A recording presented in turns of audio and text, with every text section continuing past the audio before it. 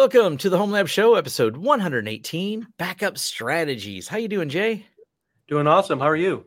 I'm doing great. You know, people ever wonder what happens when we're a couple minutes late. Sometimes it's technical difficulties. Sometimes me and Jay literally discuss how we're going to look at each other over a podcast. And we were like, which camera do we want? Which camera angle do we want? Yeah, because I have two now. So it's like, and then I have to remember to look at the right camera now in the studio because I've recorded segments where I'm looking at the wrong camera while I'm talking. And I'm like, okay, I got to re-record that again. Yeah, so kind of fun.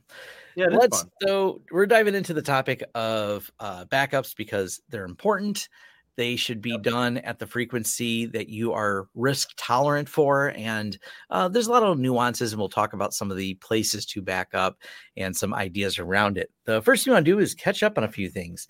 Standardization on standard notes. So you found a winner. I did. Yeah. After all this time, the runner up was Obsidian, but Standard Notes won. It's open source, so that's automatically going to put it in a higher rank for me. Nothing against Obsidian, but they're kind of different, right? Because it's a note-taking app. Obsidian is more, you have a directory, you have markdown files in there, and that's fine. But Standard Notes is more like, I don't want to say it's like Evernote, but it's more like Joplin, but a little simpler. And I like the simplicity of it, and it works really well. I was kind of surprised that it took me this long to find it after all the Note apps that came up. And as good as this one is, it's like, okay, well, this could have came up sooner, but I tried everything else. But I suppose, now I know about Note apps, but Standard Notes is 100% open source. It has Cha-Cha 20 encryption. So we're laughing about Cha-Cha 20. Cha-Cha, yeah, that's such a funny name. I was wondering if I could say that with a straight face, but in all seriousness, it's encrypted, which is important to a lot of people, as it should be.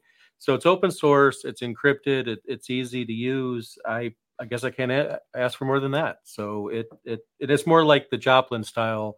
More than the Obsidian style. I like the Joplin style better, but that's just a preference for individuals, I guess. Yeah. And for myself, and this is for those of you that are new, me and Jay have had this debate on numerous episodes of what is the best tool to use for keeping all the notes we do on all the technology. The one thing we have in common is we really like Markdown. We like simplicity. We love open source. Outside of that, me and Jay don't even agree on which note apps to use, but maybe none of you do either. So I think yours is more of a journaling app than a note app, though. So I think technically it's like a different workflow, I think. Yeah. I'm using Logseq. I think that's how it's said. Logseq. I love it. I'm thrilled with it. I've been using it now for long enough that I've got over a month's worth of daily journals in there. So yes, it's definitely more of a journal style. It is a different workflow. It is a journal that has notes versus a note app, but it's fine. It works for my workflow. I might do a video on it if there's enough demand. Leave that in the comments and say if me and Jay should do videos on our respective channels about that as a topic.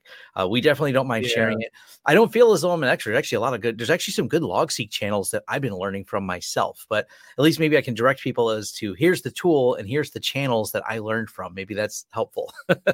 And for a bit of background, in case someone's new to the podcast, I was using Joplin for a while, and Joplin is basically my favorite functionally, but the number of bugs was just so egregious that I couldn't even believe that it's released as a stable product. I mean, it has one job, take your notes. You write notes, it saves notes. I mean, simple, right? But even that's a problem. Notes getting lost, they're not syncing properly.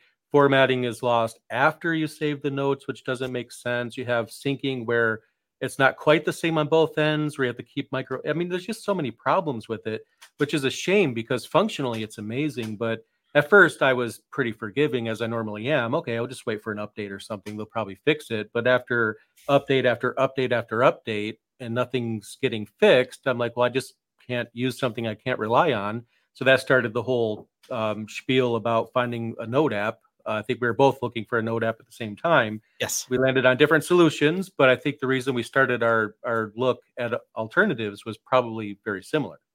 And I think the reason you took a long time to find Standard Notes is because if you Google Standard Notes, you may not land where you expect. So I put a link in the show notes because think about it. It's called Standard Notes. Okay, what notes did you standardize on, Jay? Yeah, that's true. Because it's sometimes people, it's like the discoverability of things is very important. And I make this joke often. It's true, and it's not really a joke, but it's funny. The band Churches is famous for replacing the U in the band name with a V. And when they're asked, why did you do that? And they're like, well, when you Google Churches, you're not going to find us. But if we change the U to a V, you'll find us then. And I'm like, yeah, that's pretty clever. But Standard Notes is, to your point, I guess it would be kind of hard to find. And that does explain why it's such a basic name. Maybe they should rename it with something catchy to try to get more traction. And I'm not going to say Logseek is easy to find, but you have no idea Logseek was a journaling or note-taking app. You're thinking, oh, it's going to be some type of log indexing tool, right? I'm going to be able to seek out my logs. That is the first thing that came to mind when people started talking about it. I'm like, I already did a video on Graylog. Like, yeah, and somebody might search for that, seek SEEK and not come up with it. That's not SEQ. So, sometimes I feel like it's weird when you have like really great applications, but the name just either isn't obvious or it's too obvious or something like that. And it becomes hard for the product to gain traction just on account of that before you get to its functionality. So I guess it's just a Google problem.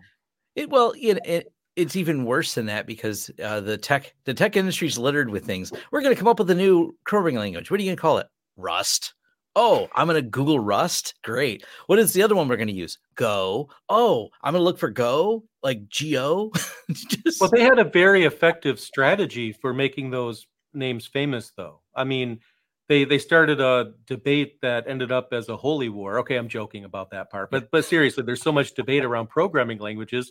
I swear you could call a programming language cat, and it would probably get traction. So yeah, because we debate about these things so much, and everyone has an opinion, rightfully so, because opinions are awesome, just like open source. But when you have people aggressively expressing their opinion, like Rust being in the Linux kernel, that was in the news.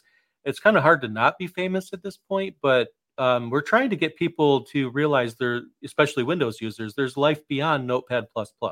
Right. Absolutely. Yep. Now, a phrase that I always liked that my dentist told me as a kid is you don't have to brush all your teeth, just the ones you want to keep. And I'll lead that into our backup discussion because what should I back up? Not all your data, just the data that you care about. And so it's one of those things you don't realize what you've lost until it's gone. So you should really think about the whole ecosystem of what you back up. And what I mentioned before is your risk tolerance for backing it up. For example, dovetailing off the notes talk here, all my notes are tied together with SyncThing because the moment I save a note, I actually would like it backed up. I don't want it backed up tonight, later at some scheduled time. Some things are, to me, best done with real time. And you can say SyncThing's not a backup, but there is versioning in it. Therefore, yes, even if someone gets a hold of it and destroys it. And even SyncThing has a backup strategy. So where should we start in this? 3, 2, 1 backup strategy? Yeah, we could get into that in a moment. I just wanted to mention some of the problems here because, it's backing up is not easy. We think it is, and it can be easy. We could simplify it down to throw everything on a flash drive. As long as you remember to do it, you never forget to do it, and you have like multiple flash drives and you keep one off site. But we'll get into that backup strategy in a moment. Some of the questions that could come up with the Home Lab is what to back up. Now, an easy answer is back up everything, but you might not care about everything, right? So maybe since you're not a business, you don't have data retention laws. So it's not like you have to keep your logs for a certain amount of time. So then you might be thinking, well, I'll just keep a week's worth of logs. Can I, and you're probably not going to back up logs, but it's still data retention. But if you think about, videos like your Plex movies, for example, you could have terabytes of movies and you obviously don't want to lose that, but you could argue you could get those back. The movies that you have on your server, you don't have the only copy of those movies, let's be honest. I mean, you can even rip your own copy again if you have to. You could reproduce those files, but there's other files like family photos and things like that you can't reproduce. So those might be more important, but you might argue, I don't want to lose my Plex movies. It took me forever to rip all of those. But then when you back them up to the cloud, and, in my case, you have like my image looking garbled on the live version because I have so many cloud syncs running and backing up that I can't even get the camera across the wire. But, and then your bill goes up because you're backing up Plex movies. So then you're tasked with, do I just not back them up, save the money? In worst case scenario, I have to re-rip them, or, is the amount of work you spent ripping the movie like so egregious that you just can't bear to do it again. And you have these types of things to figure out. And I think that's an important mindset to be in when we start talking about this, because yeah, I'd like to tell you to back up everything. The first thing is to back up the things that you can't get back, that there's no way to reproduce. Like I produce a YouTube video. I'm going to back up the master copy because I could reproduce it again by repeating everything I say, redoing the B-roll and spending a bunch of work on it. But I want to keep that backed up. But have that mindset as far as like what you can easily recreate, re-rip, or reproduce, and what you just can't get back. And family movies and photos are easily a first consideration here, because a lot of us have that kind of thing. Even if you just have pictures of your cat and you're by yourself, I mean, those pictures are still important. So you want to back them up. So with that in mind, we can start talking about the backup strategies. But as we do, just think about the things that are important and the things that you can't be without. Yeah, there is a cost to it. Even if you're just creating multiple copies on site or maybe storing one off site, when you start looking at if you have a large Plex library of things, you've ripped an entire DVD collection. Granted, going through and re-ripping all of those DVDs that I have tons of that I bought. I was a big movie collector for a while.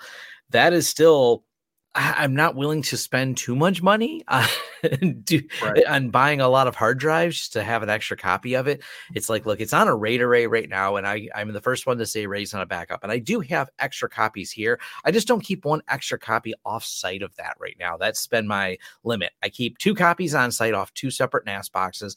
That is where my risk tolerance is for my Plex movies. Yep. And another thing to keep in mind too, as we talk about this, is to encrypt or not encrypt. Now, an answer here could be encrypt everything, right? But maybe not. For example, I keep pretty much everything I download, whether it's an application installer or an ISO image. These are things that you could freely download online. There's nothing specific to me here. If you download Ubuntu 2204, an ISO image, the one you have is the same as the one I have. And if I lose it, I can go get it. So. Yeah. I'm not going to encrypt my data set that's full of, generally available files that anybody has access to. That's just a waste of CPU resources in my mind. But if there's any personally identifiable information, then yeah, you should be encrypting it. Yeah, I don't encrypt my YouTube videos either. For all the same reason, I have a lot of storage dedicated to years of being on YouTube and creating content. And because that content is actually available outside of the, I don't, obviously not 100% of the B-roll goes into the video. So if someone were ever to somehow get access to it and exfiltrate those, which I would probably notice just because the bandwidth, I was like, hey, why is everything going slow? But if you would just get a bunch of extra B-roll, maybe a video of me picking my nose that wasn't publicly available, but I'm willing to risk it. Or the F-bombs I say in between different scenes that things don't work out well. It's pretty funny the things that don't get uploaded, but in that case, you may not want to encrypt those because you can watch them for free on YouTube anyway. The only risk might be somebody uploading those videos. But I think the funny thing about this is you have enterprise companies that are in the news because they didn't notice that a large amount of data was exfiltrated, but people in a home lab will always notice that. Like I'm sure of this. Like the minute that your significant other is complaining about Plex being slow, you're immediately going to find that there's a bunch of things being ripped out of your being ripped out of your data center there. So or you publicly shared your Plex with too many of your friends, and now you don't have any bandwidth left. Or you get a cease and desist letter from your ISP or something. So we generally know about these things pretty easily. So I don't really think we have to talk too much about that. But the 3-2-1 backup strategy is probably the last, or one of the last. I have a couple more foundational bullet points to get through before we get to the main topic. So 3-2-1, I got that from the Twit network. That's the first place I heard it. It's been around for a minute. Yeah, I don't know. I don't know if they coined the term. I mean, Leo Laporte, for example, has been around for ages in the industry, so it's hard to say. Invented. I don't know if he's like him and Steve Gibson, because I think Steve Gibson was the one that coined spyware for the first time, if I'm not mistaken. So I believe so. So the 3-2-1 backup strategy came from somewhere, but that's just where I heard of it first. So it's basically 3 copies of everything on at least 2 different forms of media, one of which should be off-site. So I'm surprised I didn't have to rehearse that whole spiel, but that's basically what it means. So To break that down, you don't want just one copy of anything. That's a risk, of and by itself.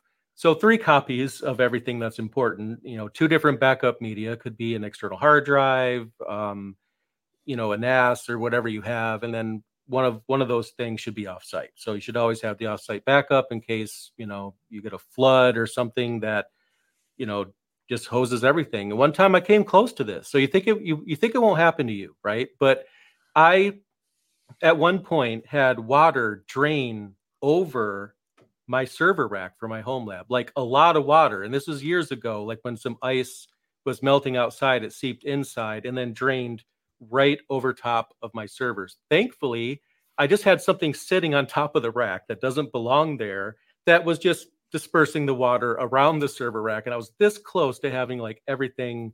Actually, it was the cable modem. The cable modem saturated all the water and caused it to spread over. So I lost the cable modem. And thankfully, I didn't lose my data. But if I did, I would have wished I followed the 3-2-1 backup strategy. You never know when something could happen. Crazy lightning strike or something. Right. And on the topic of offsite backups, so ideally you can back up at a friend's house or something like that. That's actually kind of a cool. I thought about talking about that as a project, but it's pretty simple. There's different tools you can use with TrueNAS and even Tailscale. I've actually done a video on how to set up TrueNAS and Tailscale, where this doesn't need any VPN set up outside of Tailscale, where you can have 2 TrueNAS servers talking to each other, one of them remote. You can pair them locally so they get everything done fast, and then do the incremental changes and take it off site. I may dive deeper into it as a topic, maybe because Jay moved a little bit closer to me. Me and Jay will set up a reciprocal thing where we can back up each other's data.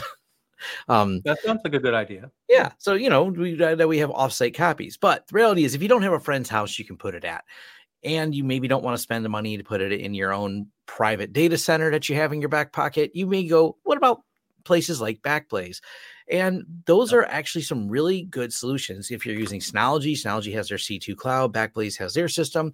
And I say this because we have come a long way and we don't worry as much about these cloud vendors like we used to, because we have the ability to encrypt before send. Now, with this wonderful encryption you have prior to sending, please make sure you have backed up thoroughly. I don't care if you've printed it out on paper, whatever you use for that encryption password, because think about how you recover from a loss, because this has absolutely happened where people have lost the NAS and realized, oh, the only copy of the password, I created a great password and I saved it in that NAS to upload that data. And the only way to get that data back, it'll come back from the cloud. They will hold encrypted data for you and they'll give it back to you, but there's no way to decipher it without that password. But because you're encrypting prior to sending, there's not a worry of these cloud providers, because, well, security's hard and eventually mistakes may be made, and that risk is there. They may get these encrypted blobs.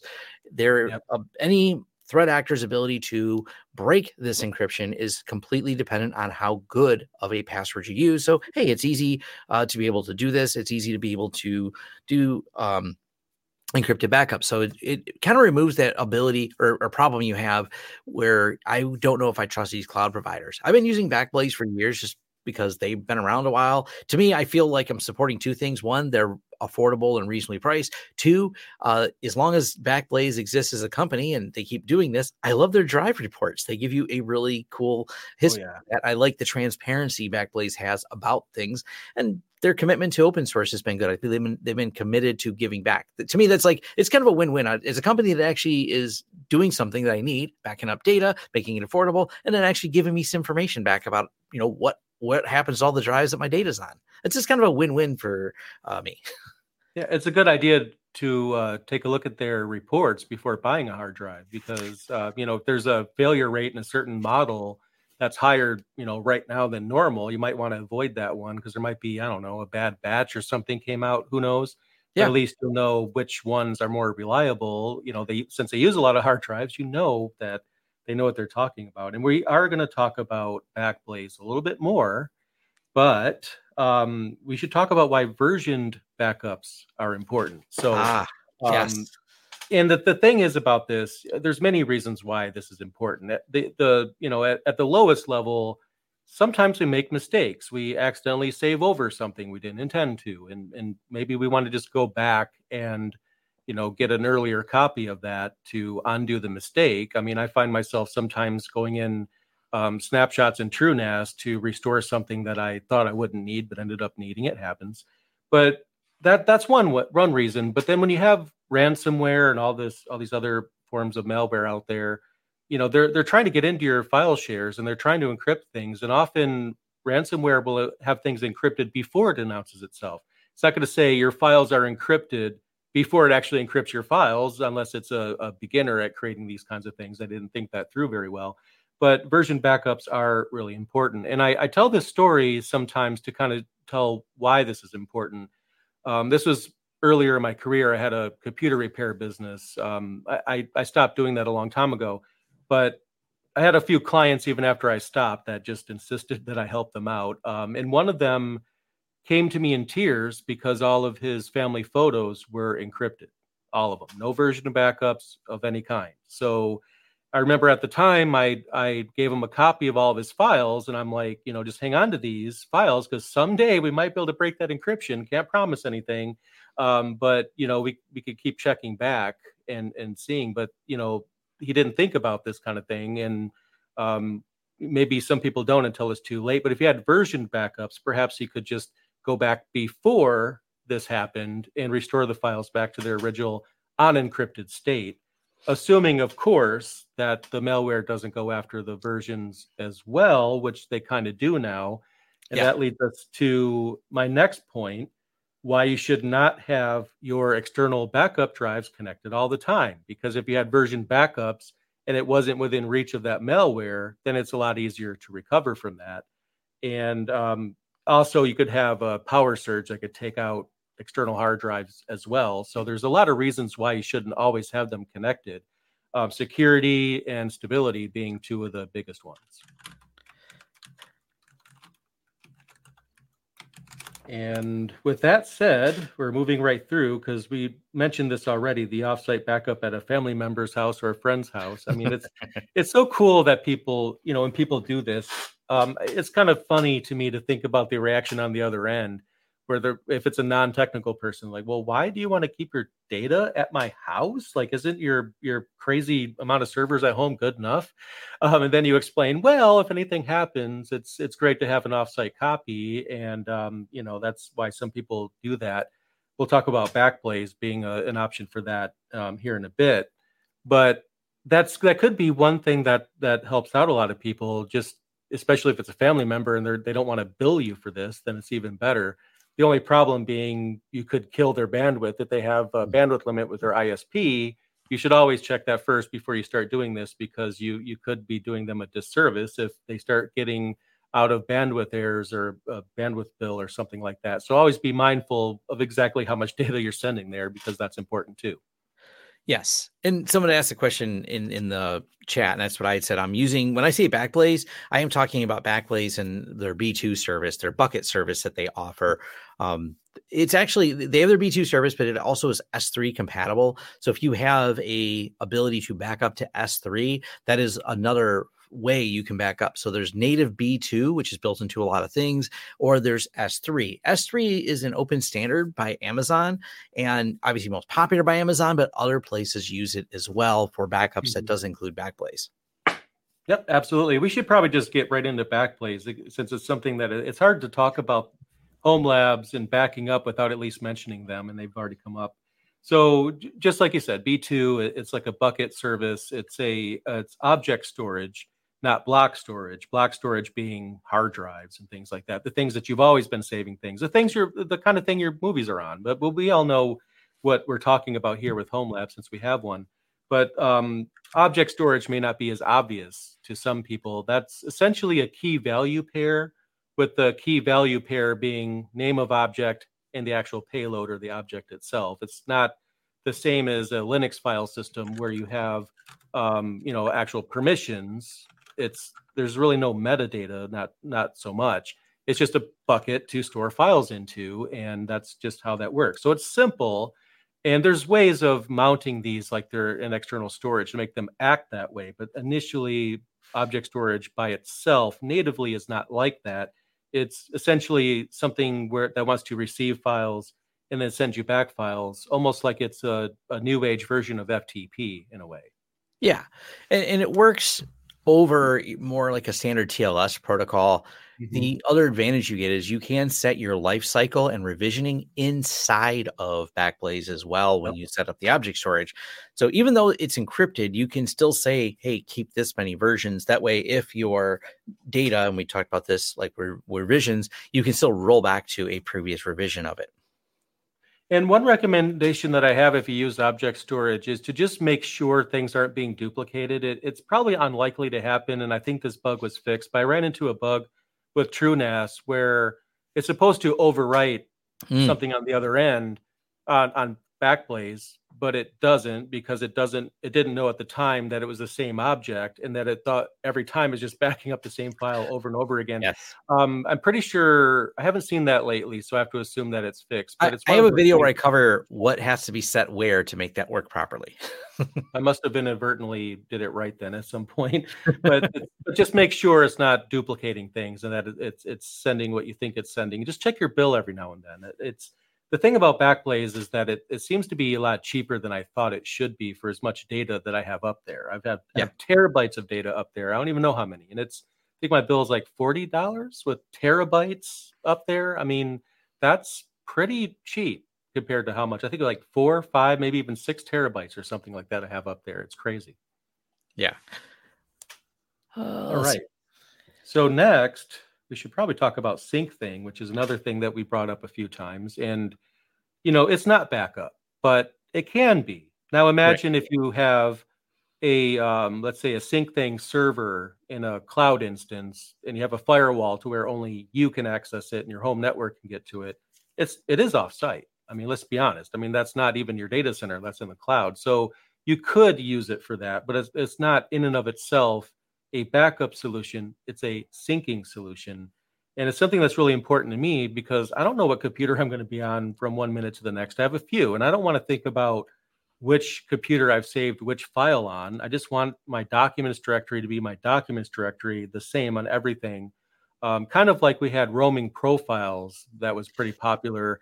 But in the Windows don't really ask about that as much now, although it does come up sometimes. Roaming profiles being where you have, a network profile server that serves your home directory or your Windows user files. Syncthing is just making sure both ends have the same file. So it's kind of the same thing, but whether or not it's a backup solution depends on how it's implemented. You do have versions in there, so you can do versioned files. You can go back to previous files. They recently added that to the UI, which I thought was pretty cool because you had to go, into a secret folder. It's a hidden folder, not really secret, but your previous versions will be in there. Now you can just click on something right in your browser and it just brings up a list. You just click restore right then and there. It makes it pretty easy. We have videos on Syncthing, but the way I use it, that's always worked the best for me, is to use the star topology. If you could apply topology to a syncing solution, instead of having like my laptop sync to my desktop that syncs to another laptop, I have everything syncing to my TrueNAS. So every device syncs to only one thing, the TrueNAS device. So if my laptop updates a file, then it gets updated at TrueNAS, and then another computer will see that it was updated on the TrueNAS and then pull that over. So that way I feel like you have fewer sync conflicts that way if everything is only syncing to one thing. And that just makes the most sense to me. And that's just the way that I do it. And I've never had a problem using it that way. So that's how I recommend doing it. And an added bonus with TrueNAS is TrueNAS has snapshots. So if your Syncthing files are there and you have a snapshot schedule, you have Syncthing giving you version backups, but you also have TrueNAS having a snapshot of the entirety of Syncthing. So either way, you have two different places you could go to pull a earlier version of a file or to restore a file. So it's like a double benefit. Yeah, I do almost the same thing. It's not exactly star. Maybe we'll call it double pulsar because I have two TrueNAS servers, one at my studio and one at my office. Those two TrueNAS studio, the TrueNAS studio and the TrueNAS at my office do talk to each other via Syncthing. And then my desktop computer talks to both of those. So in case either one of them is down, it always has two connections. So it's still kind of star topology because anything connects to those. This allows instant syncing of all my files. But one more thing, someone had asked about, does Syncthing support encryption? Now, the transport layer between any two Syncthing nodes is encrypted, but there's actually a step further they added a few years ago, and I thought this was really cool. if you have a SyncThing node that we, let's say, stick in a cloud somewhere, we put it in a Linode instance. Now, obviously, I don't have control over the back end of Linode, so who knows what could happen? It's in the cloud, it's publicly accessible. But me and Jay would like to share files, and we don't want to have a VPN between each other, but we both can access that node. You can set up what they call what I want to refer to it as a blind node. They call it an encrypted node, but it's blind to the data that traverses it, and it's blind to the data that it stores. So me and Jay can synchronize files talking to this intermediary that's hosted in the cloud. But if you were to get a hold of it, you'll find that you can't even understand the directory and structure. It doesn't just encrypt the files, it encrypts their names, and it obfuscates even how the directories are structured to help destroy evidence of metadata, if you will, or create enough entropy so you can't defer easily what the metadata even was, as in the file names or the structure that we're using. So me and Jay can have an entire anything synced between us, a bunch of files, projects we're working on, and if that blind intermediary gets taken over, it doesn't have any information because the password that we use to decrypt it is only stored in our local SyncThings. The one on the end there, the one in the cloud, just handles the encryption back and forth. It sees the changes. Now, it does lose the ability to revision because it doesn't understand the revisioning because it's lost it. You can turn it on, actually. It just is you don't know what files are which. So you could say, hey, let's roll back to another version. It goes, okay, take this long string and roll it back to the previous version of that long string. We don't know what file. Me and Jay wouldn't even know what file that is unless we know exactly which one we last did. But we can still do the versioning on the local instances that do have encrypted, so you can see what they are. I think this is such a neat feature of SyncThing. And then you combine that, like you said, with TrueNAS snapshots, where you're snapshotting on a regular basis. This allows us to roll back to previous versions. So something terrible happens, I've overwrote a bunch of files, or worst case scenario, someone has gotten a hold of my computer, overwrote my files, and it's synced between my two TrueNASs. I just roll back to a snapshot of which I have 30 days of.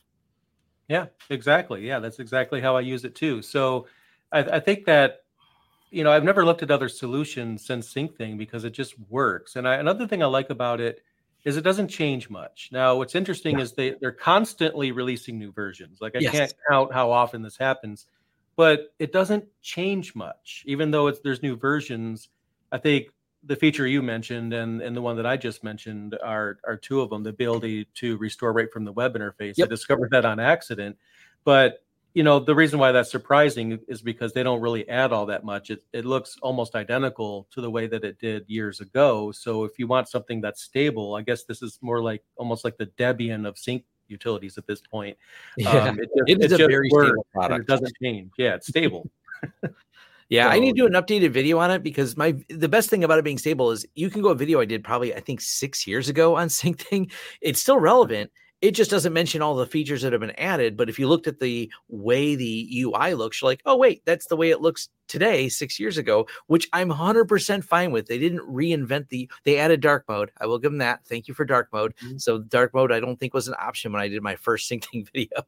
So I don't know when that came. Yeah, it's another thing I just discovered poking around at the settings. Oh, what does this do? Oh, I don't look at the UI very often. I'm happy it's there that they have dark mode, but honestly, once SyncThing is set up, and much like yourself, it's kind of this is the settings done. And I want to mention, you didn't mention this, one of the cool use cases Jay has for SyncThing is Jay's big into the retro emulators, and it syncs all of his save games. So he can set down one retro system, pick up another, and he's got his save game synced. And I'm like, yes. Yeah, exactly. And the ROMs too, because on all the ROMs. I'm a big retro gaming collector. So I have the physical games and the physical systems, but sometimes it's easier to use an emulator than it is to pull a Sega CD out of the closet and have all the cables. I mean, that's still novel. But I like the emulation side of things because it preserves these things. But what I don't like to do is use one retro gaming system and then use another and forget which one I currently had my game on that I was playing. If I want to play Final Fantasy VI, I want that synced through every single device I have. So I have SyncThing on the retro systems, syncing the ROMs and the save files. And that leads to another feature. The ROMs share, I call it a share, but it's a sync, is one way. It's server to the end units. It doesn't sync from the end units back. So if I make a change to one of the ROM files, it's going to be undone because it's a one-way sync. I don't make changes on the game systems, I just put the files on the file server and then it sends files. So you could do a one-way sync with SyncThing if you want it to be receive only and only receive changes, not send any changes back. And depending on your use case, you might have a use for that too. It's definitely a granular system. It's one of the reasons me and Jay love it so much, because it's supported on many platforms. It's very granular. It just makes that easy. Matter of fact, if you're wondering how I take care of LogSeq, SyncThing is what handles LogSeq even on my phone. So I use LogSeq on my phone, and SyncThing syncs out the files for it. One last use case for SyncThing that I think that might be clever for some people. If you use app images, which are standalone applications for Linux, you don't have to install them. You don't have to install libraries. You download the blob, the application, double click on it, and it runs. So app images are pretty cool.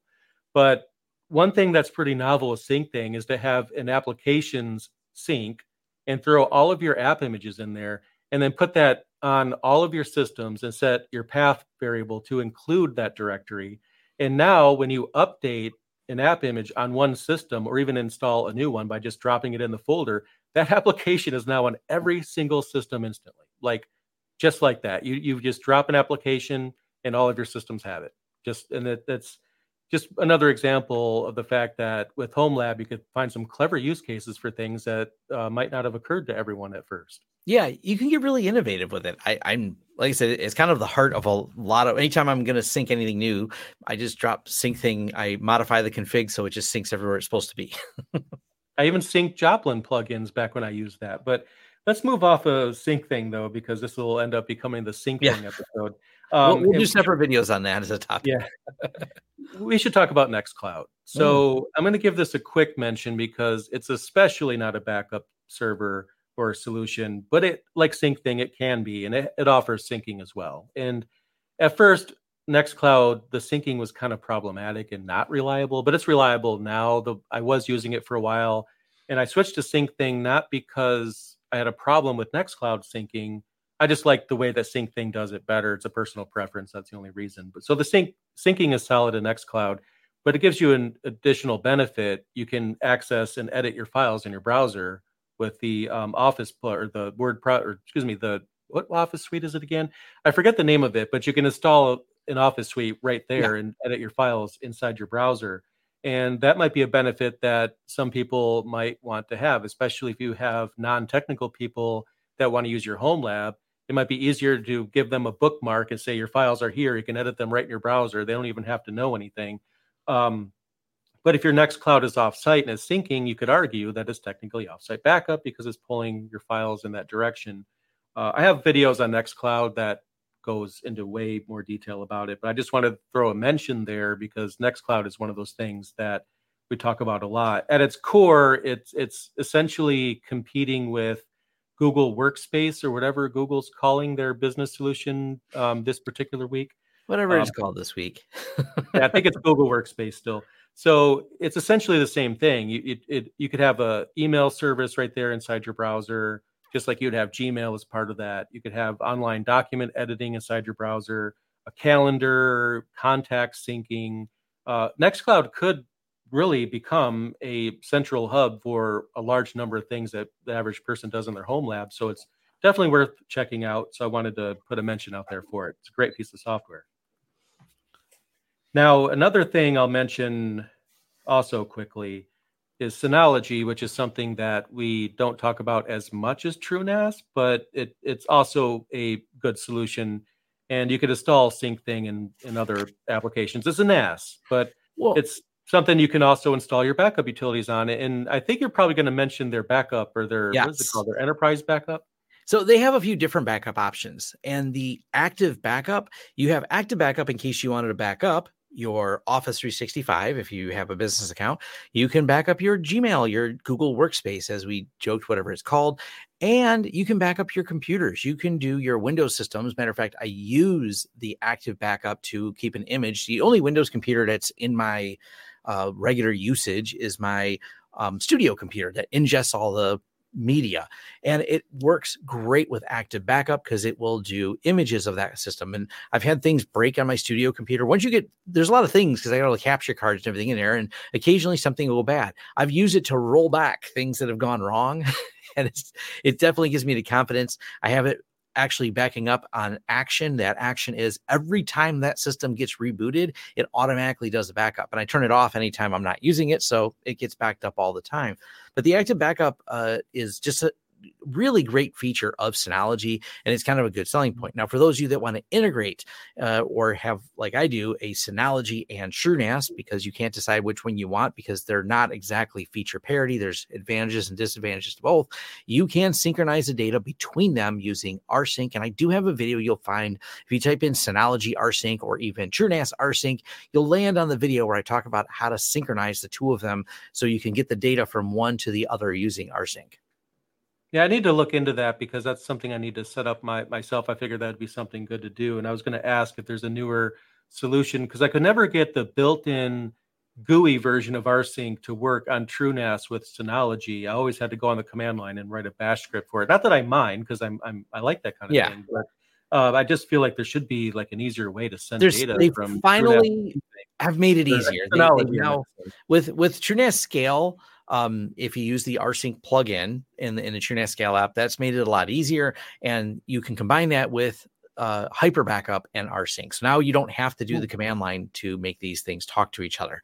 The downside is, of course, there's not a lot of security between them when you do it this way. They're just passing open rsync back and forth. So SSH, if you encapsulate in SSH, you're going to have better security. So that's still an option to do. But if you have a storage network where these two devices are talking and you're fine with that, that's a way you can handle it. I think another issue for me is whether or not, the turnkey version would be as extensive as my bash script, because I always go into detail. I probably don't need to. But the way I have my rsync backup script set up is that anytime they run, they create a new folder that's named the date. It's just, 2024-01- whatever the date is. And every time it runs, it creates a new folder for that day because it runs every day. And any file that gets replaced when it syncs the most recent snapshot of everything, any replaced files go into the date folder. And because they're in a folder named by the date, then tomorrow I don't have to worry about overwritten files overwriting the previous overwritten files because it's going to have a different folder with a different date. So if I want to pull a different file, I just go to the dated folder that I think has that file around the time I replaced it, and then I'll go grab a backup copy of it. And I don't technically need to do that because I have TrueNAS that has snapshots of things. I have SyncThing that's, has versions of things, but I have rsync doing the same thing. But it's kind of like, I have the script. I may as well use it. So I might check that out to see how it compares nowadays. I think it's been at least a year since I last looked into the turnkey method for that. Yeah. Before we jump to the next topic, there's two questions I do want to answer. One, tape backups. Are they a good backup medium? Are they too expensive for the home lab? I think that's kind of a personal preference. I'm not a big fan of tape backups unless they're absolutely necessary. I prefer to keep all my data available and spinning, with the exception of I do have a extra Synology tube A, I think the DS218 with a couple large drives just in a single mirror. I plug it in, I synchronize things, I physically unplug it, like power it off. But I just prefer things on disk because I feel like it's easier to validate the integrity and things like that versus tape. Tapes are pretty reliable. They're not bad, but I always fear like if I had tapes, I'd have to do 2 tapes for each one, because what if I'm pulling a tape and it says, cannot read this tape? I mean, years ago, I've had this. We used to do tape backups a long time. I was so happy when I didn't have literally a giant pile of tapes anymore. So I feel like it's going backwards, but I get it. If you can't afford the spinning drives and you're like, hey, the price and data density of these seems reasonable, it may be an option. The second one is going to be the myth of immutable. We'll call it the myth. Immutable backups, that is something people want, but it's only as immutable as access to that control plane is. So if you have access to that control plane, you can say the backups are immutable when I have a share that is shared out via SMB to some Windows machine, and I've stored data on there, and then that Windows user, there's snapshots on there, but the Windows user decides to delete them. The Windows user cannot delete those snapshots because they're immutable, but they're not if someone gets a hold of the TrueNAS itself. There's no way to make data not deletable. It only is not deletable up until someone gets access to whatever the control plane that data is on. So if you have the username and password to your TrueNAS server, that is going to be the accessible thing. This actually is something we worked with a client for that had a ransomware event, and they did not get their TrueNAS servers the first time they got ransomed. They got ransomed the second time, and because they didn't listen to our advice. But what they had not done was roll their passwords off their TrueNAS servers. They were able to delete things. They were able to recover from the snapshots, and they thought it was great. I said, roll those passwords. They were assuring me they had got the threat actor out on the consulting. I said, I don't think you have. I would roll the passwords.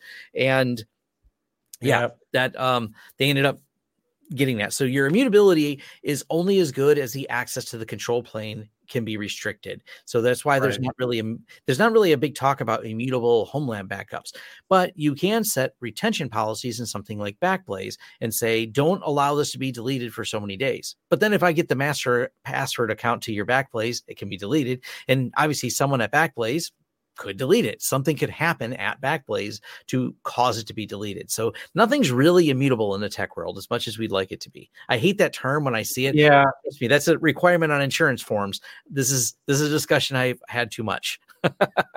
Yeah, it's hard to explain these things to the people that don't know about them. One comment I'll make about tape is that I think I'm conditioned to hate it or to have bias at no fault of tape. Okay, I want to be clear. I'm not about to find actual fault with tape, but as a kid, I would have situations where a VHS movie would get eaten by the VCR, and when that happens, that sucked. I sat down for a movie with popcorn, and now the tape's ruined.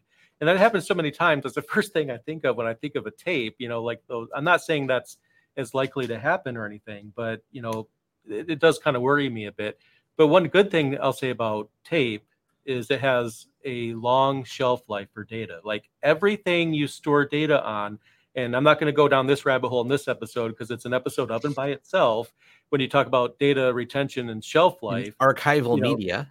Exactly. Because, I remember a long time ago, like years ago when burning DVDs was popular, somebody would say, oh, I'm good. I backed up my hard drive on DVDs. And I'm like, well, how long ago did you back it up? It's just they'll give me the time period. I'm like, you do understand that on average CDRs and DVDRs start losing data after like I think 18 months. Well, but people didn't realize which media they're stored on. Yes. All the interesting thing about optical media is all of it is starting to show fault now. We thought factory CDs would be like permanently protected from disk rot, which is what this is called.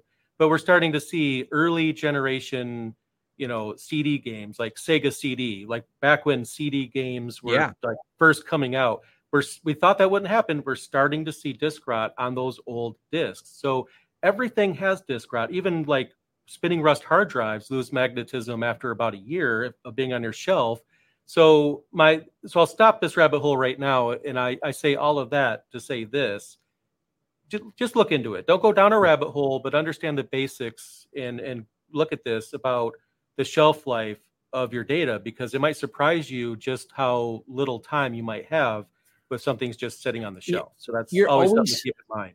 And you're always fighting against entropy with these. This is the reality of it. The CD burnables that you have, they actually use a die versus the stamping methods that are used on, like he said, a Sega CD. But there are some life expectancy issues on any media. The charge you put into a little SSD starts fading the moment you're done charging it. If it does not get done again, it does fade over time. Just like the magnetism is not some absolute permanent, it will fade over time. This is why there's so much error correcting on any of these drives. It's a fun rabbit hole to go down. It'll make you nervous about it. This is why when I say I keep my data spinning, it is on ZFS. It is on these constantly being integrity checked and just completely reminds me and has me paranoid. As I glance over, I was thinking about a DVD. I was like, I still have it in a drawer, a 20-year-old DVD that I've been meaning to copy. I think I have a copy of it. I wanted to double check because I want to start getting rid of some of my old DVD media. Before I do so, I want to make sure I've got a copy of all of it somewhere. And that sounds like a lot until you realize how small files were back then. This is literally why I have personally made ISO images of all of my DOS games, like Mortal Kombat 3, SimCity 2000, you name it. I have an ISO image of all of these because I know at some point I'm not going to be able to play those games directly off the CD anymore, but that's not really an issue. Don't copy that floppy, but apparently I am. So here we are. Exactly. I wanted to just have a couple quick mentions, just honorable mentions real quick. So the episode, we have a lot to talk about today. I wanted to mention LVM snapshots, mainly just to make Those are sure great. everybody knows that this exists, because I found this out late in my career. No one talked about LVM snapshots. I mean, we talked about LVM constantly, like why it's a good thing to have. You know, you could online resize, things like that. You could add another drive to it and, you know, expand over that drive. There's a lot of good benefits there, but no one really talked about LVM snapshots in the career that I've seen.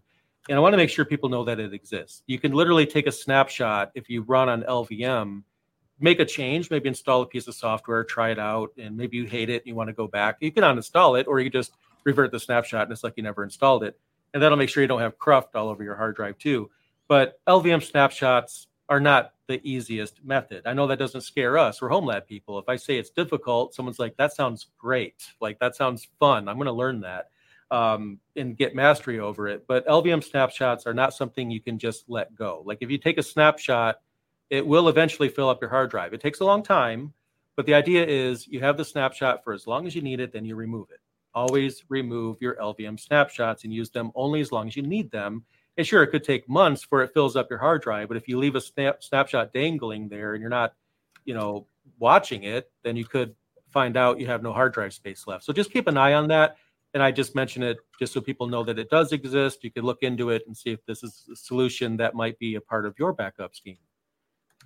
Yeah. Oh, note, I believe Jay has an entire video on LVM. Do you not? Or maybe even a series on it? Head over to Learn. I have one big, massive video that covers all of LVM. Pretty much, yeah, all of LVM, and even my new Arch Linux video that I just put out, which I've refreshed just like this week, tells you how to install Arch Linux on LVM, both the easy way and the manual way. So if you want to get up and running in LVM, I have it covered for sure. The last honorable mention that I'll mention is the Proxmox backup server, which is another option. And yes, I do have a video on that too. If you want to learn how that works, there's also a video for that, but that's definitely something to consider, especially if you have a spare server lying around and you want to find a purpose for it. Maybe setting up Proxmox backup server could be a good use case. Yep. And you don't have to just back up Proxmox with it, by the way. You could back up your files too. You could back up your Proxmox VMs, but also your files. I just want to make that clear in case someone might think it's Proxmox only, not necessarily.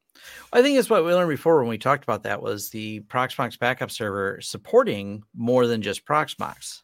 Yep. Which I thought was cool. Yep. So it's all in the video, and I guess now I've given everyone several weekend projects. So you could tell your significant other in advance, I'm very sorry. Just blame me, and it'll be fine. You're going to dive into this.